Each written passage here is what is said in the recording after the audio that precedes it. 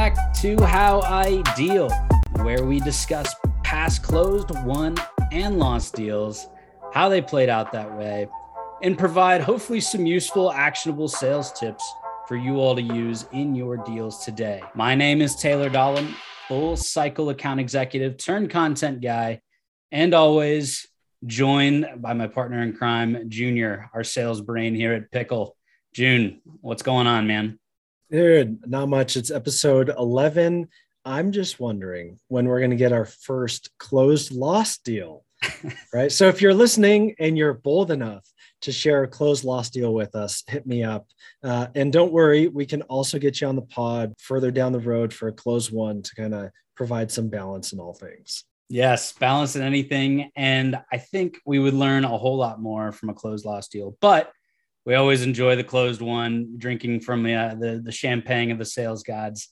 And I think we've got another awesome episode teed up for just that today. A quick refresh, in case you're joining us for the first time as well. Each conversation in How I Deal, we chat through, like we said, a past deal, all names, places we want to fictionalize, anonymize. That way we can dive really deep and take you from the first time they saw that prospect all the way to getting kind of that deal signed via DocuSign or PDF or fax or wherever you might get your deals completed. Today, we've got Amelia Taylor. She's been in sales for 10 years in various AE, enterprise AE, and strategic roles. She's a coach at Trainio, which does SDR training. She's a Pavilion's Tampa chapter co-head. She's got a chapter written in a book called Heels to Deals, alongside some really other notable, amazing saleswomen. We're really excited to have you on, Amelia. Tell us about Heels to Deals, because I personally think more people should be aware about this. Amazing. Hey, you guys, I am super pumped to be here with y'all.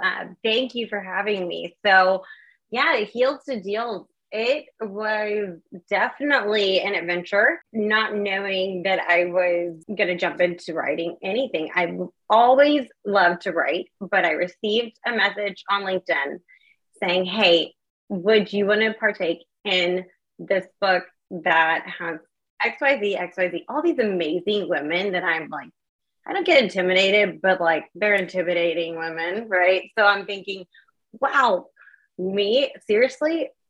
But I've always had a goal of writing a book at some point in life. So I thought, this is my end. Like, this is my time to make something happen. You know, it was kind of my sales journey of how I got into sales, my life, my background, my two daughters, my why, and how I failed. And failed forward, failed fast, but didn't have an option to do otherwise. And really grateful that I was able to do so. You know, a little bit about myself. I'm an AE over at Carabiner Group. We do RevOps as a service. And I am currently loving what I'm doing. And I fell into it. Did not mean to at all, but learned how to strategically sell in a way where I got really, really honed in on exactly who it was that I was talking to. So what problem specifically does Carabiner solve? You know, as I mentioned, so we do RevOps as a service. So it is from start to finish, marketing, sales, CS, finance, everything, the alignment across the board. So breaking down all silos.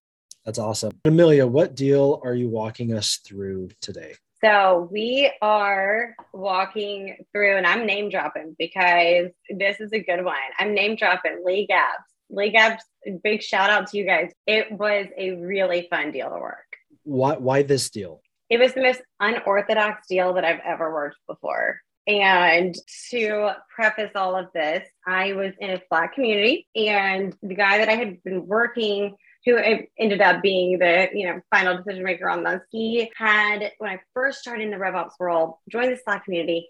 I get a big slap on the wrist from this guy, like, do not pitch in my community. And I'm like, oh, shoot, back up. So months later down the line, I see that he posts something in Slack saying, who are some of the top consultants you know out there? So I'm thinking redemption time, like, hell yeah, all in, let's play. Walk it back a little bit in the terms of an unorthodox approach. You saw this person on Slack or join the Slack community. Other than that, like, how did you specifically find out about this company? And then from there, gaining all that information? Yeah. So, I mean, if you don't qualify the people you're talking about, you're running in circles and you're wasting your time. So without fail, I will go research that person. I will go connect with them on LinkedIn. Won't send a note, but connect with them. I'll go research the company and make sure that it's something that I can actually help them with. So saw that they were Series B. They recently got funding. They were growing big time. And I thought, this is exactly what I can help. Like, these are my people. With it being that they already had this core team of RevOps people within, it was where they had their own specialties. They had certain things, that projects they were working on. So with him asking already and probing, saying, hey, looking for the best consultants, the way I found that, backing up a bit too, I have my keywords set up within Slack. I'll get that notification saying so-and-so did this, whatever it is, but he specifically mentioned HubSpot consultant. So he had that in there. So boom, 2 keywords of mine. And so I get the notification right then and there. That is one of the biggest plays for me right now. And I would say 90% of my pipeline is via Slack through those keywords. What type of tool do you use to, I guess, get those notifications? Or is there a specific process you have set up that maybe others could emulate? You just go to your preferences and your Slack, join communities. So find your buyers where they're at, right? Find the people that are going to buy from you, your potential customers, figure out where they live. So if they're in different Facebook groups, great, go join those. Just put your name out there, set up your keywords and Slack, go to preferences, and it's right down there at the bottom. Just put the things in that apply to your ICP and it'll automatically just pop up. So you got to love when the regular cadence kicks in, the email, the call, the LinkedIn. But sometimes, when you meet outside the cadence, it can be a really unique experience. In this case, for you, that was a Slack group that you would join. There's lots of Slack groups out there, right? There's lots of keywords that you can track within the Slack groups. There's keywords that you can track on LinkedIn. That's what I personally do for hashtag sales enablement. Like I am all over that, especially for Zoom meetings as well. Note taking, right? These are things that apply to me. In my world, I track those for sure. In my social life, I say social, my LinkedIn life, because that's where that's where my people are, right? But you mentioned when we were chatting a quick pitch slap, and then they were like, "Hey, don't interact that way in my Slack group." So now you've got a little bit of friction there. So how'd you overcome like even just that little aspect? Completely being myself through and through. You already know who our company is. I'm researching you. I know you're big into hockey. I know our VP of revenue is into hockey. I know you guys both are up north. And I asked my VP of revenue, hey, who's this dude? Can you give me any insights? Oh yeah, we played on some league together at one point. Great. He's really big into Rangers. Great. Let's go Rangers. Again, leveraging the human aspect of, hey, go Rangers, promise no pitch slap. I had to redeem myself, right? I mentioned that before. I had to redeem myself in a way to where he saw me as someone who knew what I was doing, opposed to someone who just showed up and didn't know what they were doing within this community. I think this is a perfect example because almost every account executive somewhere in their cadence is add to LinkedIn. And as soon as, they click connect, there is that urge to drop some type of message. In the past, I've dropped like, hey, just an FYI, or like full transparency, I am prospecting you. I'm not saying that was the best thing, but it was like a little bit of a wedge between me just jumping in and pitching and me like, doing my due diligence on my sales end and build some awareness, I guess. Right. Which, Junior, I reached out to you and just said, hey, we're running in the same circles a lot and I'm seeing your name all over the place. Here's my calendar link. Like, if you feel like it'd be worth your time, let's sync up. So Amelia, I know, obviously we talked about the vulnerability sense of, hey, we started off on the wrong foot. Let me be vulnerable, approach it as a human. And then all of a sudden it's turned around. You're having an awesome dialogue. But at some point, and you're alluding to this, like you've now booked a meeting, right? You have to have that first conversation. In a lot of ways, we talk about this all the time, but it's the most important part of the process, aside from, the initial outreach. To me, the most important part is this first meeting, this first impression and dedicated time to figure out, what's going on. That one, piqued their interest to even meet, but then two, what problems can, you actually solve as a consultant, as a partner. So what did that look like for you? How'd you keep it organized? And what did you learn? I leveraged the people that I knew that he knew already to build that credibility if I didn't have that credibility first and foremost with them. So knowing my CEO knew his CEO. So they were going to the same conference. So they were sitting next to each other when this deal closed. I had to stay on top of my game. Let's do this in the most strategic way possible with the right people on board, the right hands in the cookie jar sort of thing, because this is a deal that is our sweet spot. This is where I know we can help based off what he said. So I piqued his interest with leveraging those within that have that credibility. Rosalind Santalena is amazing within the RevOps community. He has known her for a while. I asked her about it. So I think a big thing is asking people within, hey, what do you know about this person? Or looking on LinkedIn, who's connected to who? And then going into, you know about us, let's hop on a call and let's just discuss like what the exact needs are. If it's a fit, great. If it's not, we part ways as friends and happy to be a soundboard anytime. Boom. And then I get a text from my CEO that has a screenshot from Dan, who I'm working with, Dan's CEO, saying, hey, Carabiner Group, I think would be someone that we could work with based off our needs, and maybe we should check them out. So us working in sync together is a big thing. Building that relationship with him, while that credibility through my CEO and his CEO. During that conversation, maybe what were some of the finer points of like, what problem did they have? How did you steer that conversation? Yeah, it was very much so, let's make this all about like what your needs are. What are y'all struggling with? What's working right now? And what's attributing to that? What happens if this doesn't work? What you've got in place, and asking those right questions, because I don't have all the answers, but I do have the right questions I can frame to make that next step a whole lot easier. The one-to-one conversation, I think, is very helpful too, where you're learning as much as you can. Ultimately, you're able to come to a conclusion that, hey, there looks like there's a lot going on, looks like we can help. So you're able to build the whole process. This is who we need to bring in. This is what the conversations are going to look like. Here's who on my end you're going to want to connect with. I think all of those are really great to have in the first conversation. So in Gap Selling, written by Keenan, he talks about sticking to 6 features in a demo. But here, you're selling services, not so much a product. So there's not really a demo or features to show, right? So how do you shape further conversations from discovery? What did it look like moving forward? Gosh, no, it's selling trust, right? Here's the experts we've got within that are going to be that part of this core team that'll be an extension of your team that you can say, hey, help me with XYZ.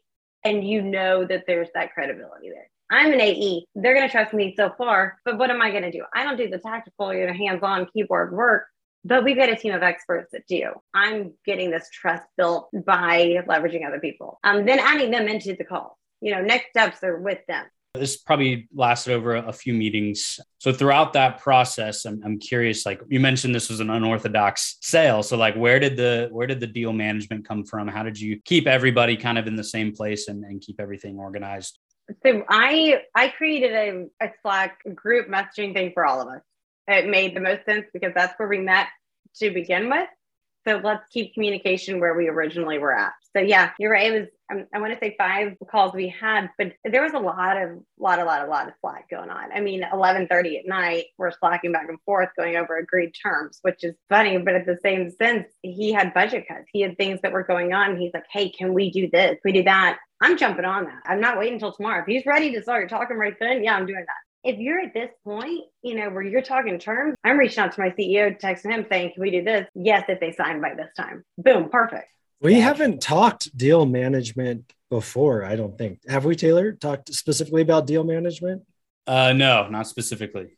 There's entire platforms out there just built for this purpose of getting you and your buyer in the same room, right? Like sharing resources and all this. If you're listening today and you haven't thought about it, start thinking about deal management. Think about if this is applicable to your sales cycle or if it's applicable to specific deals. It might not be your average deal, but if you're working something that you feel like, hey, it could use something like this. Slack, she's got all of her champions. She's got all of her coaches and experts on her side in one room. Any major barriers or objections through this process that you had to overcome? Because right now it just seems like, man, this is smooth sailing aside from a slight pitch slap. What do you got? It was big time. The market has changed and we all know that big time. There's layoffs galore. There's people who have budget cuts, and that was the big thing for them. They were trying to figure out where in the world to allocate money in the very best way. They knew they needed the help, but it was how can we structure it on our end to meet their needs? Not everyone can do that though, right? Like you can't just shift around your pricing or whatnot. We didn't do that. We just structured it to where there's a way for them to leverage this opt-in for 6 months later. So let's start and show the ROI that they're going to get. Then let's go from there. So it's all about meeting them where their needs are at, and then ensuring that they feel safe with what it's going to be. But budget, big thing, travel, another thing. My CEO, his CEO, they were both traveling out of town. Ultimate signer was not Dan, it was the CEO. So I'm texting Seamus, my CEO. I'm like, hey, I'm in a huddle with Dan right now. He's annoyed and he just wants to get this done. Finance is saying, hey, can we do this on our paper instead of theirs? We accommodated. And Seamus is like, hey, I'm sitting next to his CEO right now. What do you want me to tell him? And I was like, okay, here we go. I was like, ask him if we can do this. Give him these two options. He's like, I'm going to just give him one option. So then he slacks me back and he says, yep, run with it. Tell him we'll do it on his paper. Let's go ahead and get it done. Get his finance guy to send that over. I got that maybe 3 minutes later after I told Dan that. And then we just kept rolling. Like you said, you didn't lie. This is an extremely, unique deal. All of it managed through Slack. A lot, several meetings back and forth, but for the most part, it seemed like a pretty efficient sales cycle that a lot of AEs, I think, can look to and apply to what they're working on today. Wrapping things up, Amelia, what 3 things could you provide to account executives, other sales pros listening today to kind of inch closer to a closed one?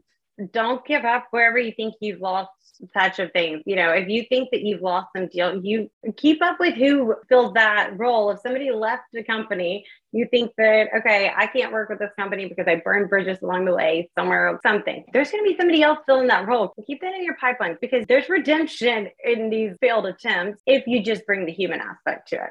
Don't be intimidated by titles. This would be the second thing. I'm talking to the C-suite level people every day, and I'm an AE, but it doesn't intimidate me by any means just because they don't fall asleep with their title. Neither do I. Biggest, third thing that I can share is if you match the relevancy with whatever matters to this persona specifically and put your personal little twist on it, you read the room with that, EQ, you bring that knowledge with that IQ, see what happens, because those are the things that sell. This is really great advice. Amelia, it was great to have you. If you tuned in today, go connect with Amelia Taylor from Carabiner Group on LinkedIn. On top of today's tips, she's also posts great content about RevOps. In fact, we probably would have had her on our podcast sooner, but I actually thought she was a RevOps leader for Carabiner Group. That's how good the posts are. So amazing. Yeah, again, really great to have you, Amelia. Hey, thank y'all so much. It has been a total pleasure, and I'm pumped to see just the RevOps world kind of continue to grow and scale, and you guys are doing amazing things, so keep it up. Yes, appreciate you for coming on. And just like that, another episode of How Ideal is in the books. Thanks again for tuning in. If you enjoy our content, as always, please let us know, whether on LinkedIn, on your whatever podcast platform you listen to. And if you really like it, please drop us a couple stars here and there, and we'll keep cranking these things out. But until then, we will see you next time.